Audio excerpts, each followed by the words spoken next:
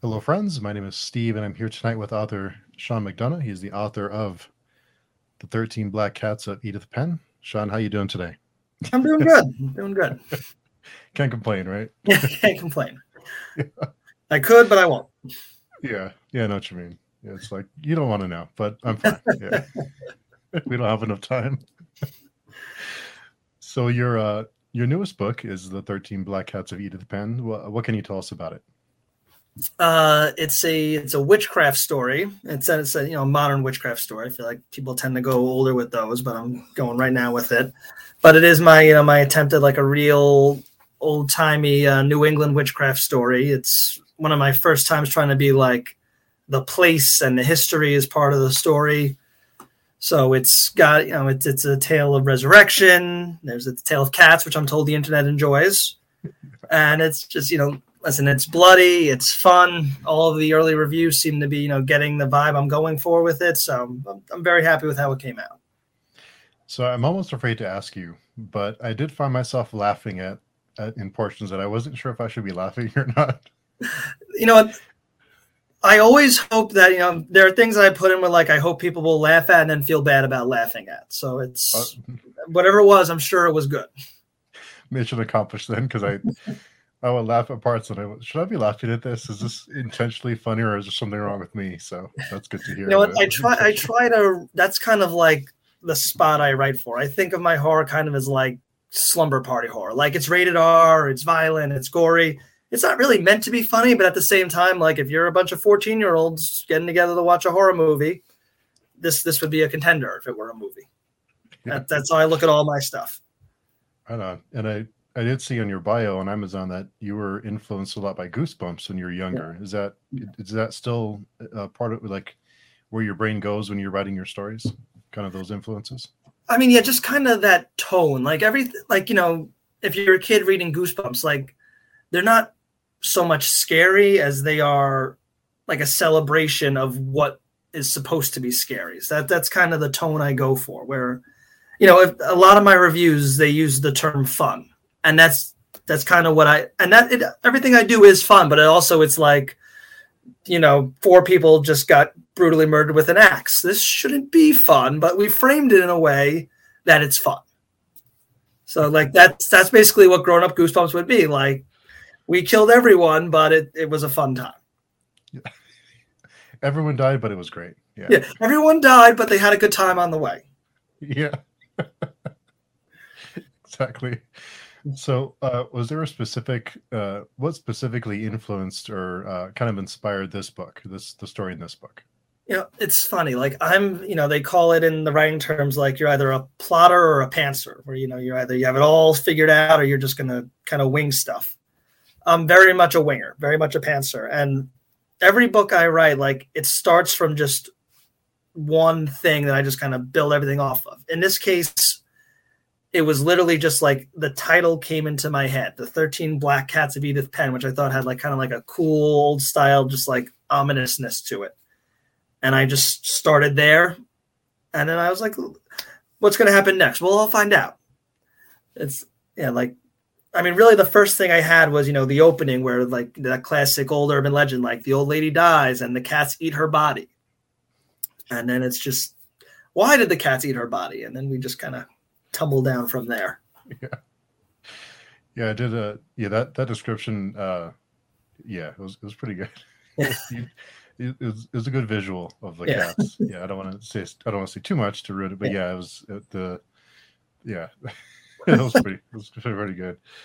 And I think the internet does love cats, so you're onto something there. Yeah, the internet loves cats. These are the anti-LOL cats. They are the evil cats. They're not the cats playing piano on Instagram. Flesh-eating cats. Flesh-eating cats, yes. Yeah, exactly. And is humor important when you're writing horror? I mean, is it kind of your style, but is it also necessary to break up the tension and kind of give the reader a break from time to time? I mean, I don't even know if it's so. I mean, it can work to like give people a break and break up the tension, but I mean, for me, it's really like a way to like keep people's interest like in the in between. Like when every scene, like, can't be like, like a high action beat. Like, you need to do character development. You need to just move some plot pieces around. And, that stuff can get dry. It can get boring. And I think just humor and spending time with the characters and letting them do things that aren't necessarily relevant to the plot keep people engaged while you're doing that. So that's what I kind of use it for. Yeah. And all of my horror friends ask me, what is the appeal? What do you enjoy about horror? So what is it that you enjoy about horror? What's the appeal for you? I mean, for me, I think it's really just like a sense of lawlessness and just like a rejection of just structure. Like, you put horror breaks things. Like, it breaks lives, it breaks, societal rules, it breaks expectations.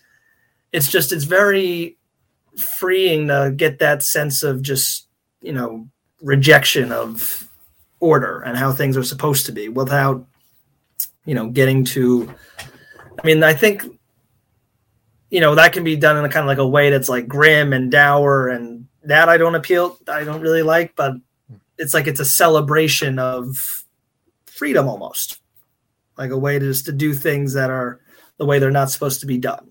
So I appeal to that as like kind of a weird guy.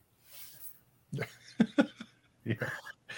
And what is your creative process when you sit down to what is your process when you start writing something? Yeah, well, what I start with is my first draft I do by hand, like, in a notebook. And for one, that's nice because I don't have to lug a computer around. Like, I used to have to commute a lot. I can just kind of write anywhere. But also, when I do a second draft, that really forces me to look at everything again, because then I have to type it. So that's really for me, it's like I have to look at every single line, every single word, every single sentence, and make sure, is it good enough that I want to type it, or did I see something? Oh, I got to change this. I got to move that. And that, that forces me to do that. Wow. What kind of notebook do you use? Do you kind of carry it with you everywhere you go? And anything that's on hand. Like I do a lot of spiral notebooks, a lot of 5 stars, but sometimes legal pads, sometimes, like little memo pads, just anything that's paper that I can get my hands on. Wow. And do you decide whether you want to type it out before the story is done, or do you have a certain point that you get to where you say, yeah, I have something here, I'm going to start typing? I try very hard to finish things. I think just, that was something I learned early, like in the writing process when I was trying to, get my head around it. And it was like what I saw, like a lot of author advice was just learn to finish things, because it's easy to get discouraged. It's easy to quit on something, and you really don't know what you have until you're done. Once or twice I have bailed on something halfway through just because, like, I could really tell that it was not going to go anywhere. Like, I don't have, like I told you, I'm a pantser, and that's true. I don't really plot things out, but I do have in my head at least like an idea of where it's going to go. Like, there's a sense of there's something here, or there's something there. There's something in Act 3 I'm working towards. But, every now and again it is like, maybe halfway through it, or not halfway through, but like maybe like halfway through the first act or the setting. And it's just clear, I don't have those stepping stones ahead of me to keep this moving. It's going to die on the vine. And when did you start writing? Listen, I started in high school. I was more interested in the film end of things first. Influenced by The Evil Dead, all of that. So we did like a lot of backyard movies, that kind of thing. But I just naturally kind of gravitated to the writing side of it. So as I got older, and I went to film school, and I met people who were, better directors or better whatever. That kind of just fell into my niche, because that was something I could do, and I could do it well. And then I was doing scripts for a while, trying to, break into that. And then, I got a little older. I met the woman who would, become my wife, and we wanted to move on, kind of stabilize, get things a little more steady.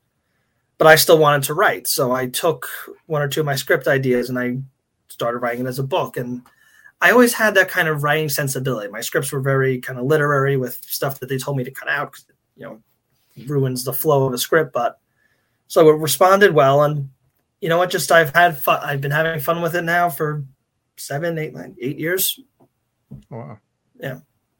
I mean, listen, I enjoy doing it. I've been lucky that people seem to respond to what I'm doing. So I like getting, I mean, listen, I like getting things out there. I like having a story. I like seeing people respond to it. So it's been everything I could ask for, short of a large pile of money. Yeah. One of those would be nice, but we're not there yet. Yeah. It could happen. You never know. Listen, and you really never know. But I'm over it. I mean, I don't worry about that. I don't write for that. If I was, I'd still be chasing publishers or agents. It's just I'm doing my thing. I'm blessed with a day job that pays for the bills. I get to do my stuff. I get to talk to fine folks like you. I get to go to like horror conventions and run a table for a weekend. I'm happy as a clam. Nice. And so you mentioned you don't chase publishers. Do you ever query, or do you just self-publish? I mean, I sent out one for 13 Black Cats of Edith Penn. I did send out one query just for the hell of it, and never heard anything back. But it's just, I mean, it really, I never really liked doing that, like with like scripts, trying to send queries to agents, trying to send short stories to magazines, trying to, I mean, it is I'll be honest, it is kind of like an ego thing. Because, again, we're all speaking a little bit of ego here. I'm good. I recognize that I'm a good writer. People respond to what I do well. I have a style. Mm-hmm. To send to those places, it's like essentially asking them to acknowledge that you're good enough.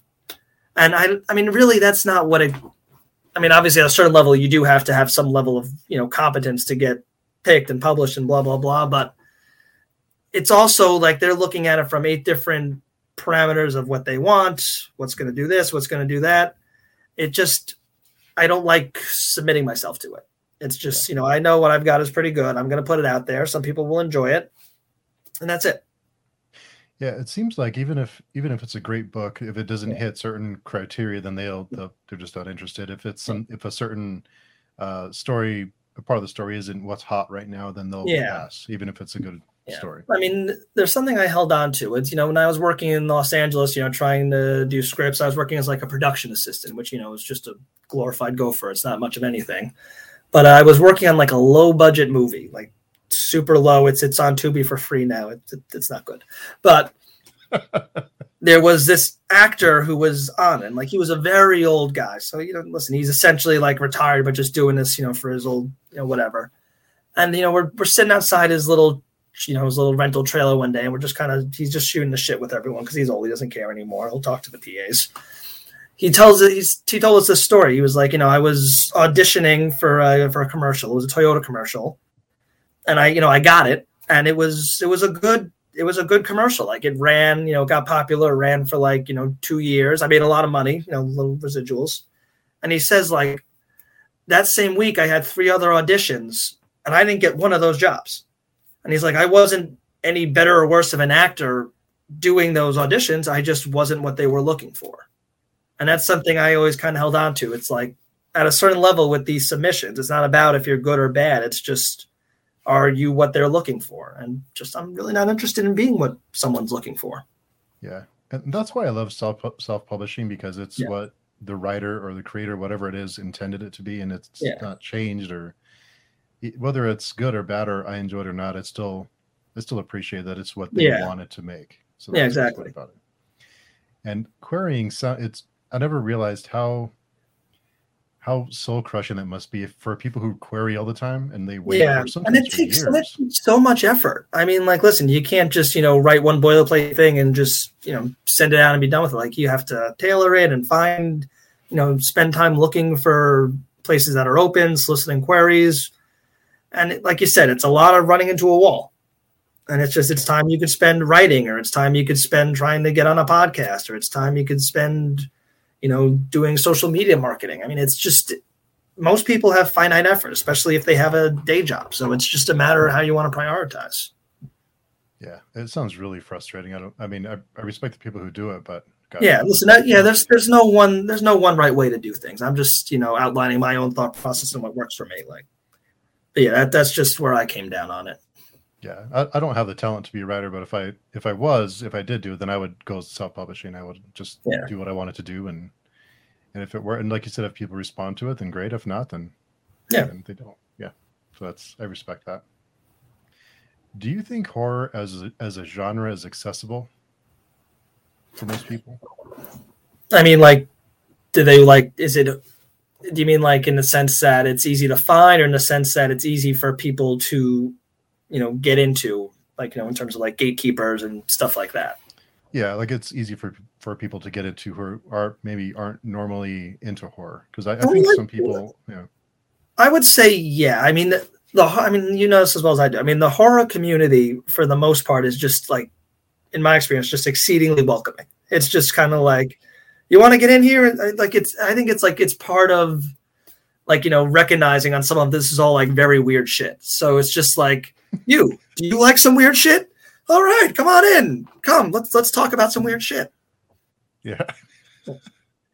And it is really strange to me that, like you said, the horror community is just really friendly and welcome. You wouldn't expect that. Yeah, but yeah, if it's it's like a lot of like these like real misfit communities, like the horror community, the metal community. It's just like it's like a very much like a protective, like kind of like outer front, and then if you get through it, it's just like a bunch of teddy bears. Yeah. It's just you just got to get in. You just got to get through that that outer layer of weird spooky shit. Yeah, exactly. Yeah, and you mentioned spending time marketing on social media. How do you stand out, or how do you get your book out there and kind of let people know that it's there? I mean, I've got an Instagram. I just got a Twitter, which frankly I don't love. But I mean, there are people that I'll admit there are people that are much better at it than me. But listen, I'm fairly regular on Instagram and Facebook. I post what I find it to be interesting. I pick up new followers, fairly regularly. And I message, I tag people, I message people like you just to send out a book, see if we can get a review going. I mean, again, it helps that I think what I put out is fairly interesting, so people tend to respond relatively well and give it a look, give it a read, and that's the much the extent of it. I know there are people who are better at it than me, but I keep active. Yeah, it seems like it'd be tough to have a constant presence. Yeah, I mean, again, I think it's probably just a lot of effort. Like you have to be always on it. Like find something to post, find something to tag. And it's just, I mean, I do it when I find something I think is interesting, not like compulsively just doing it to do it, which is what you have to do if you really want to get one of these like big followings. Yeah. It sounds like a lot of time investment. Yeah. And how do you deal with, I know a lot of your reviews, I was looking at your other reviews, and a lot of them are really positive. Yeah. But ultimately you can run into someone who didn't enjoy it for whatever reason. How do you deal with that? How do you kind of process that? I mean, listen, it's like I said, I'm in this just to, put stuff out there and see what people say. If they say something not good, then like the old man on the movie set said, like, it just wasn't for them. Mm. Yeah. And what's some of the best advice you've received as you started writing? Like I said, make sure you finish things, don't quit on things. And it's almost like like a stereotype, but it's true. Just keep doing it, keep writing, keep creating things, and just make sure you keep them going. Do you have someone that you kind of bounce ideas off of as you're writing, as you're crafting your stories, or someone that reads like a beta reader that reads your books? I do have a steady beta reader who is someone I met in college. She's we went to film school together. And it's funny, like, I mean, obviously we're friendly because, it's now more years later than I care to remember, I guess almost 15 years now, but we don't talk regularly. It's just like, if I have a script, or if I have a book, I'll send it to her. If she has a script, she'll send it to me. And we've been doing this for over a decade, but that's just the extent of our relationship, which, now that I say it out loud, I mean, maybe that actually helps in the sense that, because we're not like best friends, like we can be honest with each other in a way that we couldn't be, like if I have to see you for drinks on Saturday and I really don't like what you did over here. Yeah. So, it's a good relationship, like she's familiar with my work, I'm familiar with hers. And I think we give each other good feedback. Yeah. You avoid those awkward moments. Yeah. I actually owe her an email that I'm thinking about. She sent me something I got to take a look at, so I got to respond to that. And you mentioned you went to film school. Do you have any favorite movies? Oh yeah, of course. I mean, I'm a big fan of Nightmare on Elm Street, Evil Dead, Friday the 13th. Really, I'm a fan of the classics. The 80s classics. Yeah. Is that because you grew up in that era, or is it because you just kind of go back to the movies? I'm a little younger than that. Give me a little credit here. No, I was really more of a 90s kid, but it's just, I think the 80s horror, I gravitate, we're talking about that tone of like trying to make it fun and being excessive and going over the top. And the 80s was that style. So I think that's what I gravitate to. Like, we speak the same language. Like, I'm a big collector of used books.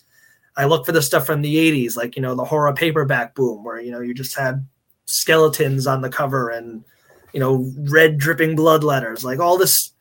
There was 80s horror has a shamelessness to it.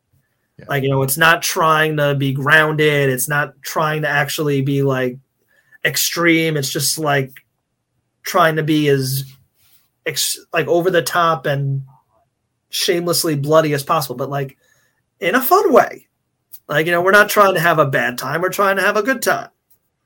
Yeah. It seems like that's kind of common for the 80s with the music and the culture. It was very much that era of time where just like no one had the grace to be ashamed of themselves. And it turned out in a good way for a lot of stuff. Maybe not for everything, but for the entertainment, it was just like no one stopped to think, do I look ridiculous right now? And that came up with a lot of good stuff. Lots of hairspray and eyeliner in the music industry. Like that. Someone should have asked themselves that. Yeah. And what makes a good story? I think energy. Energy is whether something is good, whether something is like traditionally good or traditionally bad. Like, if you talk about like so bad it's good. I mean, what brings that happen is energy. No one was half-assing it. No one was just trying to cash a paycheck. Like, whatever someone's ability was, like, it's a good story if you can tell people gave this thing 110%. I mean, like about The Room, right? The Tommy Wiseau, have you not heard of The Room? No, I haven't. Oh, anyone in the comments, please tell this man to go see The Room. I mean, all right. Very briefly, it's like it's this cult movie from the early 2000s. This guy Tommy Wiseau, I might have been pronouncing his last name right. Oh yeah, I know. Okay, yeah, the So Bad It's Good movie. Yeah, but listen, it's a god awful technical piece of work. Like, nothing in it is competent in any way possible. But this was a man who wanted nothing more in this world than to make that movie, and he did. And that's the reason why it has that life that it's taken on, because you can tell, like, there was effort put into this. Like, no one phoned this in. Like, this was the best they could do. And while it wasn't good, it just, people responded to that enthusiasm. And that's what, like, I think all the best horror has. Even from the best of the best to the worst of the worst, the good ones are the ones where people tried. Yeah, yeah. People can tell. That when you try, so I guess he has that going for him. But I think they made a mockumentary of that movie, right? Recently. It's even a mockumentary. It's not even necessarily a mockumentary. Yeah, it's The Disaster Artist, and which I saw, and I kind of loved, because it kind of brought me back to like my youth and like trying to be in that industry and trying to make something. And it captured that spirit. Like, the movie doesn't, mince words. The guy's a goddamn lunatic. But, like, they keyed in on that, he wanted to do this because he loved it. And, like, it turns into a celebration of trying to do that. Like, just enjoying the work and enjoying what you're doing. Yeah, well, he has that going for him, I guess. I'll have to watch it, because I've always heard about it, but I've never enjoyed those movies that they're so bad they're good kind of thing. Like, it just doesn't. You might find an exception for this one. Yeah, it's just, I mean, it has to genuinely be seen to be believed. Like, there's nothing I could really say to you or like try to reenact for you that will get across just how just bizarre this entire endeavor is. All right, I'll check it out. Yeah. I'll finally give in after all these years. To check it out. Yeah. Do you have any favorite horror or either horror movie or horror book tropes? Yes, but now I got to think about it. I'm terrible at these kind of questions. Like I have this answer. I have this answer in my head like multiple times a day. Like, oh, I'm so fond of this or that. And then someone will ask me like, what are your favorite tropes? And I'll just be like, Yeah. Yeah. Look at the wall here real quick.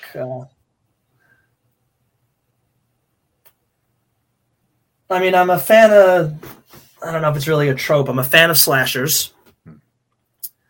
I'm a fan of summer. I'm business can describe Friday the 13th, but like I like summer camps. I like like young adults. I like parties. I like here's a real trope. I'm a real fan of like I don't know if this is really a trope, but like I love it when no one really like everyone should know that something terrible is happening and just nobody does. It's like, like you're in the house where the blood is dripping down the walls and it's just like, get out. And they're like, oh no, this is a great house. I love this house. It's, get out. What are you doing?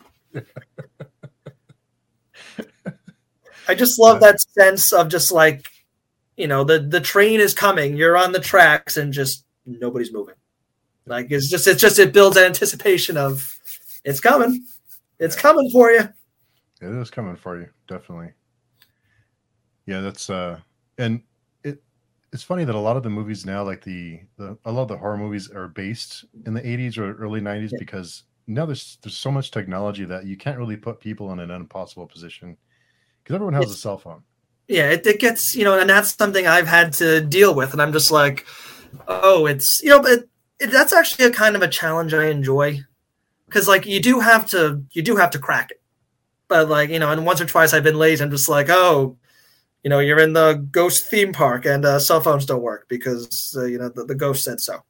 But like in one of my books, Rock and Roll Death Trip, I engineered it that like he left his phone in a in a box, and in another one, I set up so like, they could call out, and they call for help, but they're trapped in the middle of a snowstorm. So they called for help. Nobody's coming. You can't get to anyone. So that's like a fun nut to crack. It's like it's something you have to solve, but if you work at it, you can find a way without just resorting to, oh, no signal here in this one place where there's no signals. Yeah. Yeah, it seems like that's a go-to. That's an easy way out. That's the lazy one. The lazy one is no signal. If you put a little work into it, more often than not, you can find some way to actually solve that in a way that's interesting. Yeah. And you mentioned The Evil Dead being one of the influential movies for you. Did you watch I don't know if you want to call it a remake, but the one that came out, I don't know, about 10 years ago? Yeah, you know what? Not only did I watch that one, that came out the weekend of my wedding. And the rehearsal was Friday night. And like I told my groomsmen, who were all, weirdos, I'm just like, all right, before the rehearsal dinner, we're all just going to go see The Evil Dead because I want to get that out of the way. And that's what we did. So, yeah, I enjoyed that one. It was a good kind of remake. It did its own thing, but it still spoke to the original. It was creepy. It was fun. I was a fan of that. Yeah, I enjoyed it. I thought it was like you said, it was different enough that it wasn't just a rehash. Yeah. So a surprisingly good remake. Did you see the Child's Play remake? I haven't, but I've heard good things about it. Again, it like different enough to be its own thing. And not a bad thing. Like it could have just been its own movie. Like it didn't necessarily need to be a Child's Play reboot. It could have done its own thing on its own two legs and been, like a good time. So I would suggest that one. It's worth checking out.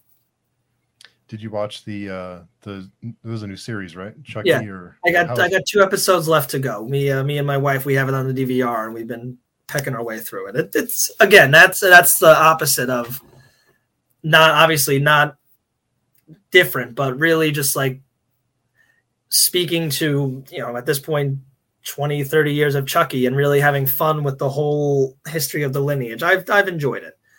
But the thing is, like I said, I've enjoyed it. I've liked it. I don't know how many seasons of 8 hours of Chucky content you can do and have it still be engaging. Like, I don't know if we really need more than 2 seasons of this. It's just like they did the 1 season. I know there's another one coming. I suppose I can see the case for one more. At a certain point, it's just there's only so many 8-hour blocks of Chucky a year that you can do. Yeah.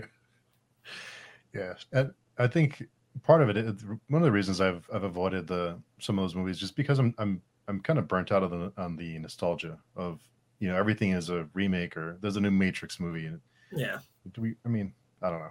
It's a little, let's tell them some new stories. And there's so many great stories to tell. Yeah. And it's just too bad that I think, and you probably know this better than I do, but it seems like studios are risk adverse. It's all brand recognition, and you do get some good stories out of it because it's people trying to look back. I mean, there are different things you can do with a property 20 years later, like, just different life experiences, different world. So I'm not necessarily against it all the time, but like you said, it's everywhere. And like, every streaming service is just like, what did we do 30 years ago that someone wants to see more of? Saved by the Bell? Fuck it. Sure. We're back to school. Yeah. It's just everyone's like, so, it's the content machine. You got to find shit that people will watch, and you got to find shit that people will pony up $7 a month for. And the easiest way to do that is to be like, oh, you kids like the Matrix, right? Here's some more Matrix. Yeah. And it's funny because like a service like Netflix, they have so much content. It's almost hard to keep up. There's so much. You can't. I mean, I'm a big horror fan. I'm a big horror reader. I mean, part of it is just, I'm older. There's only so much time, but you can't humanly keep up with all this stuff. Yeah. I mean, there's like 6 movies that I'd like to watch, or 6 shows I'd like to check out. And it's just, unless you're going to commit yourself to like a movie a night or, a binge watch every weekend, you can't do it all.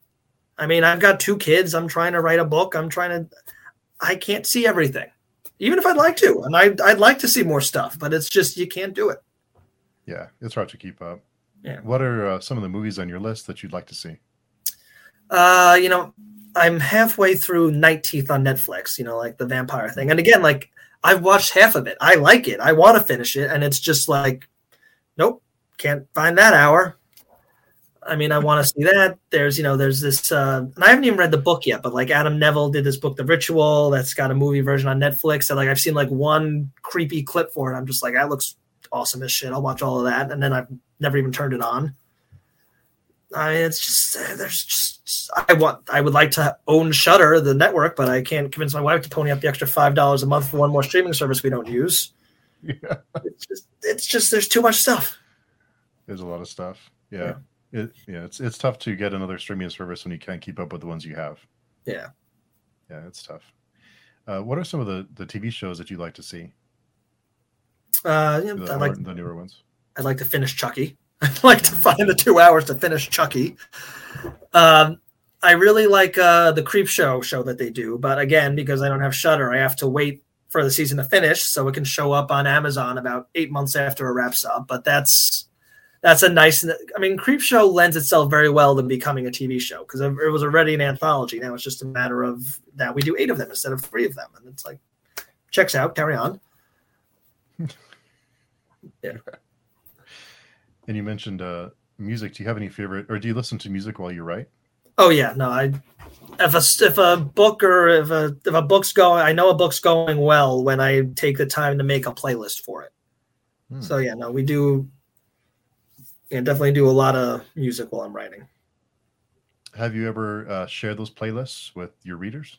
Yeah, no, again, the social media, like, that's always a little thing, a little blurb I do, like, oh, this is the playlist for that one. This is the playlist for this one. So yeah, no, I kick those out there. Yeah, that's pretty fun. I think it's cool as a reader. It's cool to kind of just listen to what inspired the. Yeah, and it speaks to the tone you're trying to set up. Like my first book was Beverly Kills, which is it's a teen coming of age story where the main girl is a serial killing cheerleader. So, but like the playlist, like it's half, like Rob Zombie, Living Dead Girl, Wednesday 13th, Put Your Death Mask On. And the other half is like, teen pop, because I'm trying to keep this. One of the things in the book is, the bounce between the worlds. So like I needed that vibe. I gotta get some Britney Spears in here. So we're feeling that side of things. From Rob Zombie to Britney Spears. That's a good. Yeah. That's a good that was the book. So I needed to match that tone. Nice. 13 Black Cats of Edith Penn was just like a lot of just very scary sounding women, like just like raw, forceful, like Nico Vega, Within Temptation, just scary women. Yeah. What are your thoughts on Rob Zombie as a movie director? You know what? Visually, I think he's very good. Like, he does, like, he's not boring. He does a lot of stuff with color, with angles, with music. Obviously he's a phenomenal, he knows how to, build a scene and match music to it. He shouldn't be writing his own stuff. Like, he should just be like, he should find some scripts that someone else wrote and think like, that's cool. I'm going to take my style and apply it to that. But his writing is just, how many hillbillies can you have? Yeah. I mean, I'm excited for his Munsters movie because, like, again, like, he clearly has like a love for the material, and I think he's gonna make a good time with it. He's making a Munsters movie? I didn't know that. Yeah. Oh, he's into it. Like, there's pictures. Like, the cast is cast. The house is built. He's rocking and rolling on that thing. Oh man, I'm out of the loop. I didn't know that he was doing that. Yeah, no. Again, listen, I'll give him a shot. I mean, I think he's it's up his alley. Nice. And you being a fan of 80s horror, what did you feel about his Halloween movies? Did you enjoy those?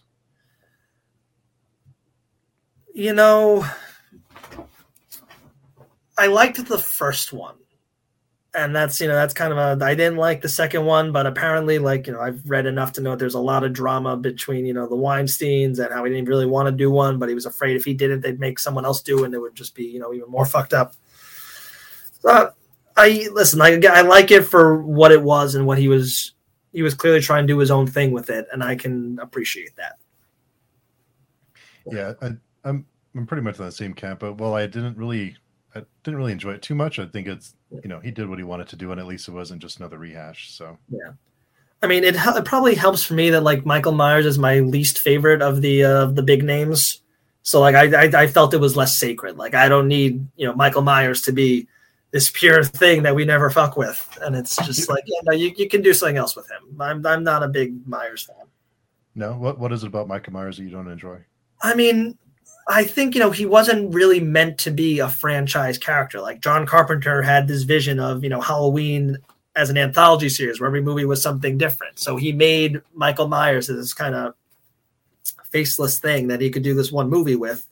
And everyone was like, oh, no, we love him. Give us more of him.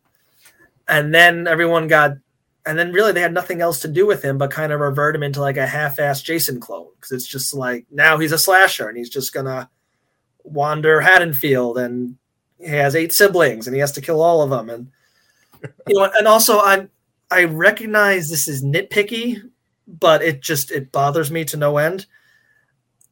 Freddy's supernatural, Jason's supernatural. Michael Myers is a dude. He is just a guy. And like, you got this new reboot trilogy, and the first one was very good. It was very well made, but he is a 65-year-old man that they hit with a fucking car. And they shot him in the neck, and they blew up a house with him inside it. And it's just like, no, I'm cool. I'm fine. I'm like, you're dead. I'm sorry. I don't make these rules. You made these rules. He's a guy, and you killed him. He's taking some good vitamins, I guess. Yeah. It's like, yeah. We should all be as healthy at 65 as Michael Myers. Yeah. He's in great shape. He's in great shape. Yeah, he must be juicing on the weekends, or all that walking he does gives him great cardio. Yeah, he stays active. Yeah, no, I'm sorry. It's just no. You're dead. I can't help you. Did you see? I think it's called 31 that Rob Zombie did. It's like a crowdfunded. No, I know he was. Yeah, that was I didn't see that one because again, it just looked like another clown hillbilly, going after people in a box.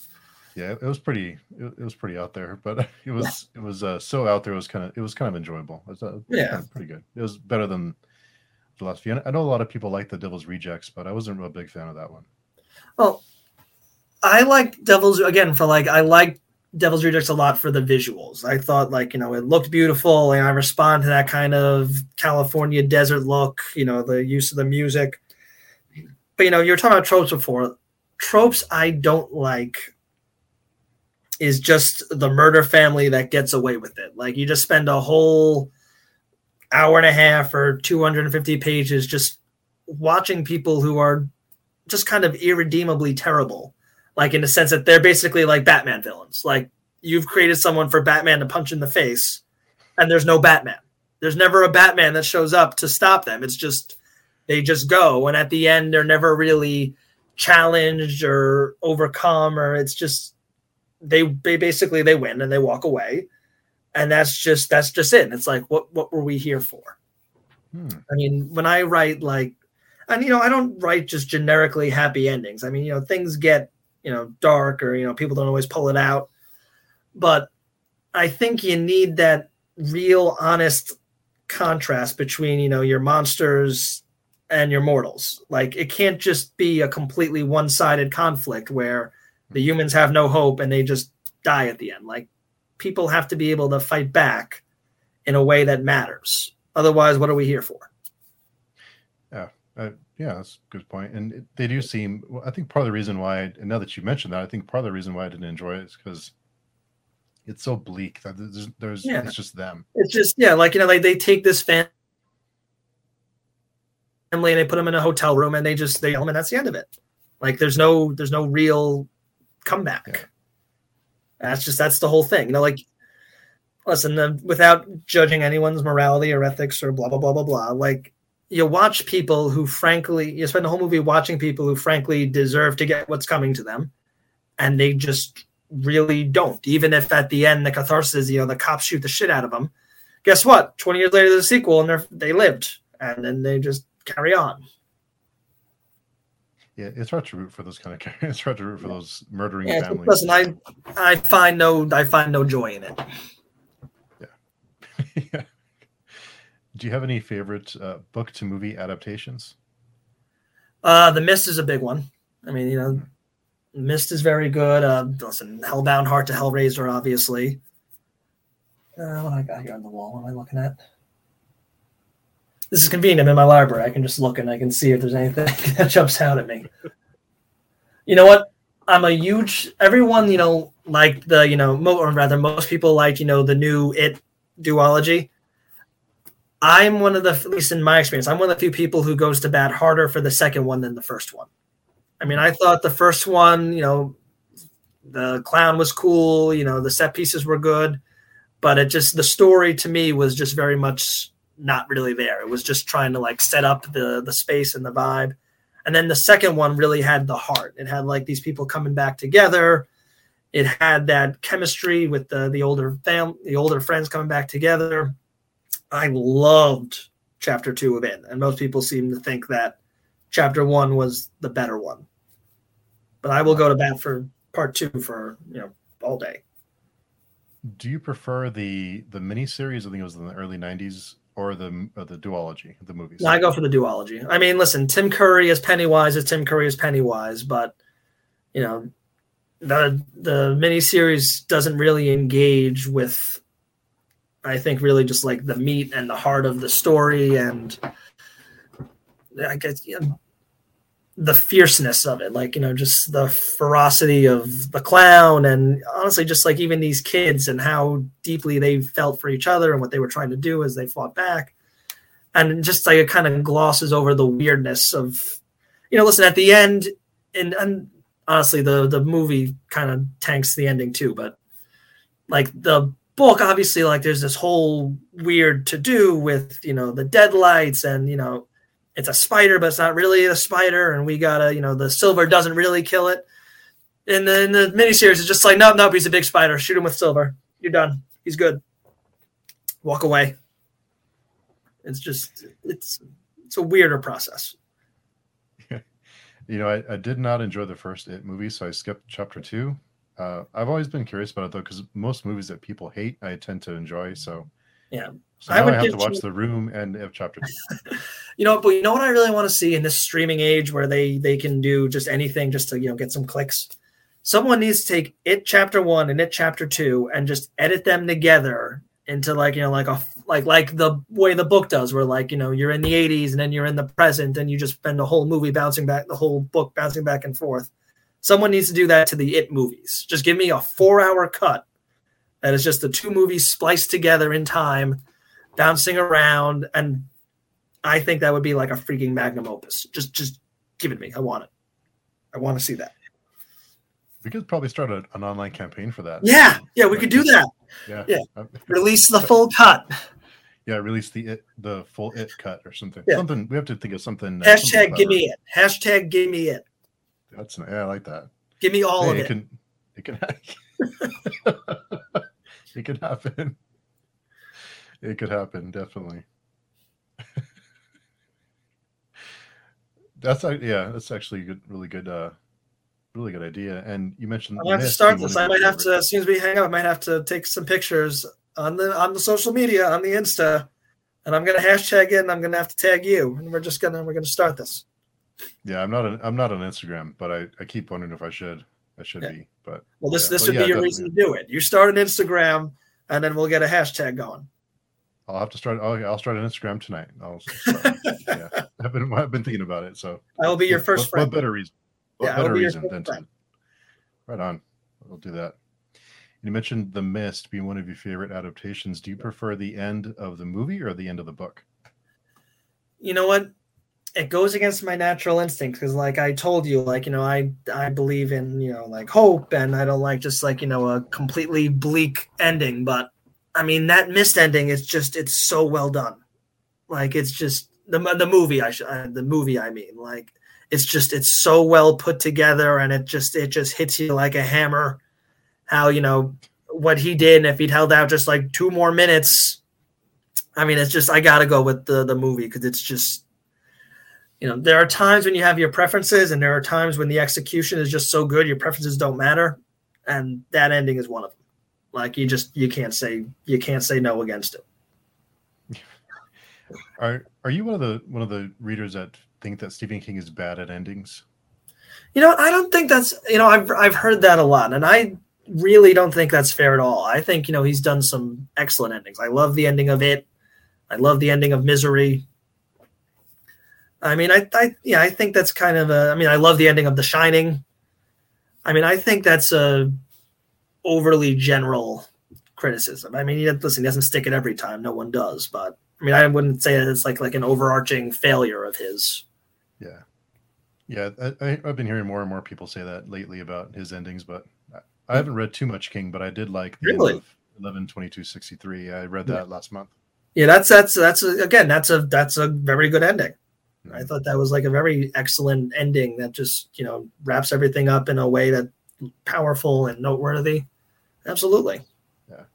And it kind of makes me sad because I think The Mist is a really great movie, but I think the special effects, I think people don't give it enough respect because it didn't have the special effects are pretty rough in that one. But I think that turns some people off to the movie. Yeah. Which is unfortunate. Yeah. Yeah, but I think it's gone on, pretty well. It's got its following. So, again, like they did it's the kind of thing where it looks like they did what they wanted to do. And, people over time respect that. Yeah. And we talk a lot about horror, but do you ever consider writing other genres? The answer is not really. I mean, I've thought about it on occasion.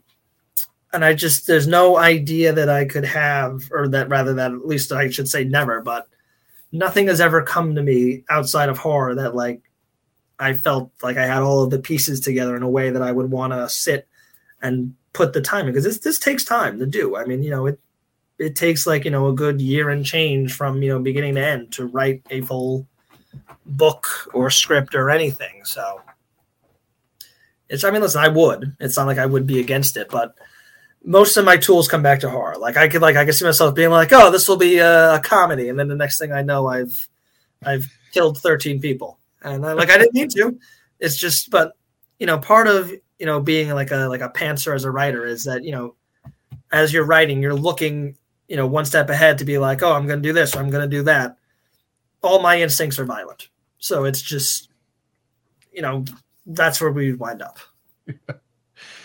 And I've been hearing a quote lately, and it gives me pause. The quote is "write what you know," and that seems like weird advice to me for a writer. What do you think about that? I mean, I think it's maybe like a way to get started, or kind of like an accessible thing for people who aren't maybe writers by nature.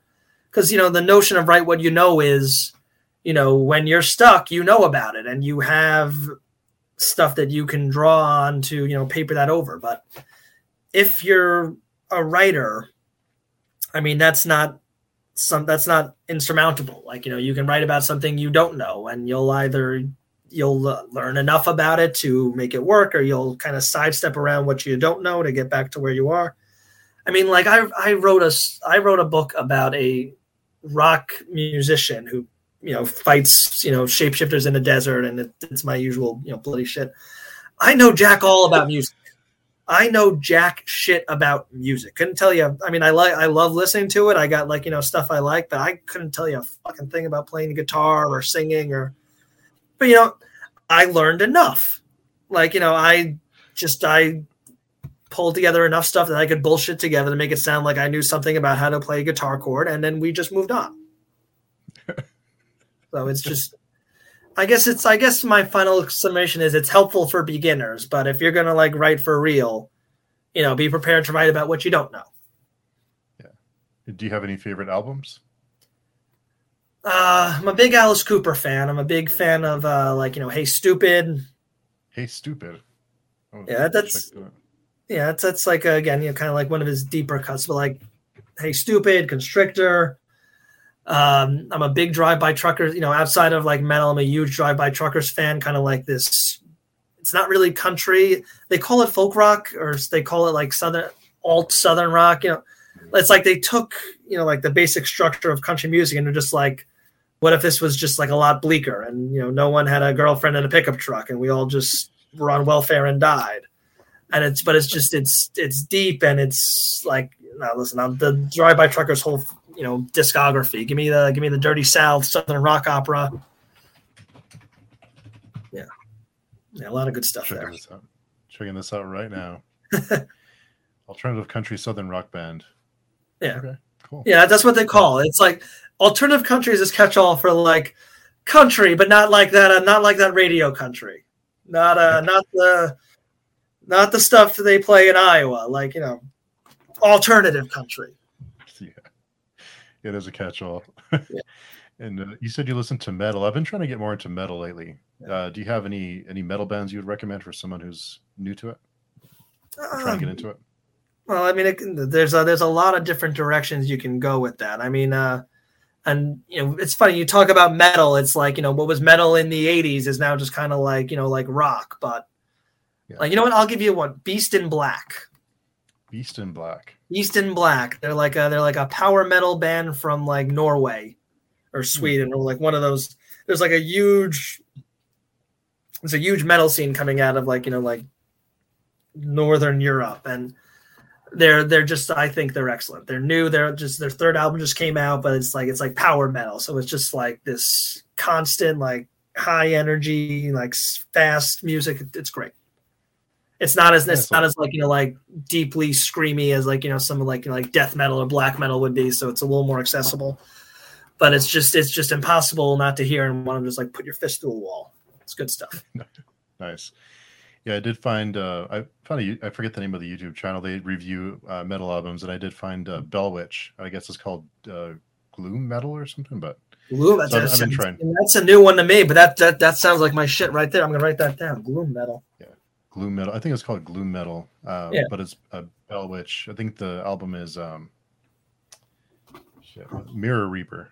Yeah, I mean, music is just something that I really love. I love listening to music. I like driving and just having stuff on the radio. But I know none. I know none of the specifics, like none of the what makes this genre that genre. Or what, I'm just like, no, this is good. This one here I like, and like I can't tell you a band name, like band members or history or anything. It's just, but I like it. I know what I like, and and that's enough for me when it comes to music. And I did notice that you're in a horror anthology, Books of Horror Community Anthology. Yeah. Do you read a lot of short stories? You know what? I really don't.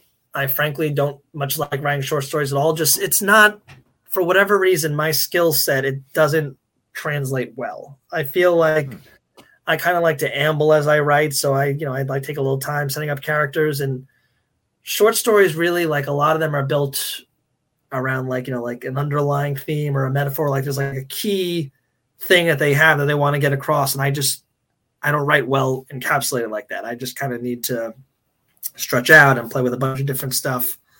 But Books of Horror is a Facebook group.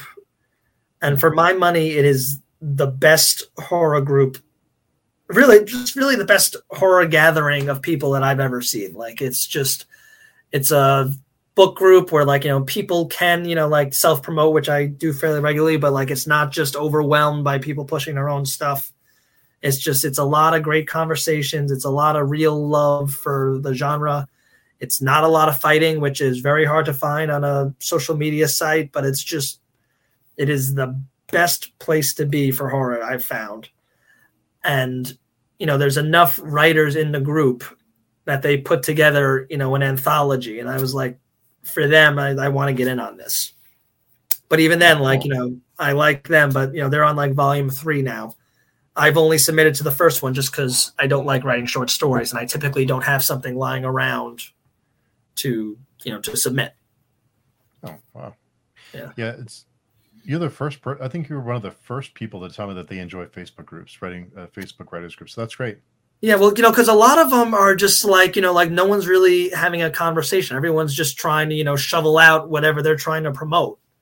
So like this place is like an actual place. It's like what this is, like the Facebook proof of concept. Like this is what it's supposed to be. Like you all just like talking about horror books, and you just sit here and you talk about them, and no one is racist, and no one is calling each other names, and it's just you just hang out in peace. Like we've cracked a code somehow. In that group, we've cracked some kind of code, and it's just It works. It's great when you find those little pockets of the internet of just decent people. It's like this is what it's supposed to be. Yeah, we're good here. Yeah, it almost takes a little bit of time to kind of relax in those kind of places. Yeah, just because you're so used to the negativity. Yeah, no, but that's just it. It's a very not negative place, and it's one of my favorite spots to hang out. Oh, right on. What was that called again? I can Books of Horror. It's just called Books of Horror. That's it. Okay. Yeah, but like, listen, I've just met a lot of very cool people there. So. Oh, nice. Let me get that. And for aspiring writers or people who are just getting started, do you have any advice for them? If someone came to you and said, "Sean, I'm getting started. What's your advice for me?" Well, not to really repeat myself, but finish things. Whatever, especially if you're a new writer, and listen, you are not going to walk out there and hit a home run bestseller on your first attempt at writing. So just learn how to finish things. So you start a story, whether it's short, and listen, it'll probably be fairly short. You're trying to write a novel the first time because you're learning. Like you need to learn the process, and that means learning it from the beginning to the end. And it's just the most important thing you can do, because then you carry that with you. You don't get discouraged and quit things halfway through. Even after you finish your first one, you've learned to work through the process. So I think that's very important. And I do have, before I let you go, I do have a few questions that I try and ask during every conversation. So The first one is, if the zombie apocalypse happened today, what would be your weapon of choice? Steamroller. Just get up there high and just go. Do you prefer your zombies fast or slow? If you're watching, not if you're trying to survive, but if you're watching them. I would say, actually, you know what? I'm going to go fast. I'm not a huge zombie person in general, but I appreciate some quick zombies. Yeah, seems like they're. It's easier to build tension with them. Yeah, the sense of danger. Yeah. So the next one is, what was your first job? I worked at a farm market as a stock boy, just kind of hauling apples. I should mention I live in the suburbs. I did not grow up in the sticks, but I worked at a farm market. That was my first job. What lessons did you learn from that job? I mean, you learn how to, it was kind of like a folksy place. I learned how to talk to people. I learned how to, get comfortable.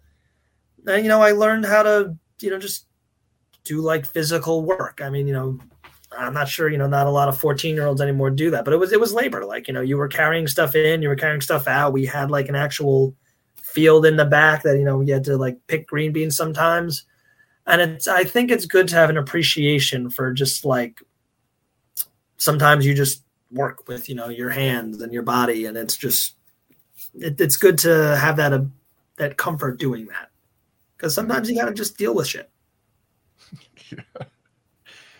That's true. Yeah. Sometimes you have to deal with shit. Some good life advice. Yeah. So the last question I have for you is, if roles were reversed, is there a question you would have asked that I did not ask? You know what? No, but I am going to give you some kudos for not asking like a lot of like the obvious, podcaster questions like, oh, where'd you get your ideas? It's just like, no, this has been good. It's been very good. Cool. Yeah, I try and improve the repertoire with new questions. So, it's good to. I try to mix things up. I try not to do the same thing over and over again. There's certain things that like kind of hard to avoid, but I try to not be too predictable. But well, it did very well. Cool. Thank you. So, I will leave all your information down below. But where can people find you? Where's good places to connect with you and find your work? I mean, you can find me on Facebook as Sean McDonough Horror Author. You can find me on Instagram at House of the Boogeyman. All my stuff's on Amazon. If you message me directly on social media, I sell signed copies myself. So I'll give you whatever you like. And those are the good spots. Nice. So I will add all those links down below so people can find you and reach out to you and read your book. So so thanks for taking time out of your day. Yeah, no, my pleasure. Just make sure you add your Instagram too, so we can get everyone on hashtag Give Me All of It. All right, I will do that tonight. I've been debating Instagram. I've been thinking about it, so I guess now's the time. What better cause than Give Me All of It? Yeah, hashtag Give Me All of It. Hashtag Give Me All of It. Yeah, we will start a campaign and we'll get this. We're going to make this happen. Yeah, if the Snyder fans can do it, so can we. Exactly. Yeah. This is even easier. Possible. It's made. Someone just has to spend a couple hours editing it. Ultimately, we're going to get to someone who says, why don't you just do it yourself if you want it done so bad? Yeah, all right, then. We'll do it. Yeah, sure. Yeah, there's no time to watch to finish your movie, but yeah, let's edit to have our movies. But now it's content. Now I'm not just doing it to enjoy myself. I'm doing it to make content. There you go. Yeah. So, hashtag the whole process. Yeah. We could crowdfund. That'd be another one. Yeah. That could work. Yeah. So cool. We're making a plan here. Yeah, we're making things happen. We're not just, chatting. We're actually being productive. Yeah. Well, thanks again. Thanks. I know you're really busy, so thanks for taking time out to just shoot the breeze with me. So thanks for having me. This was a blast. Yeah. So let me know if you want to do it again. Just keep in touch. Yeah, no, for sure.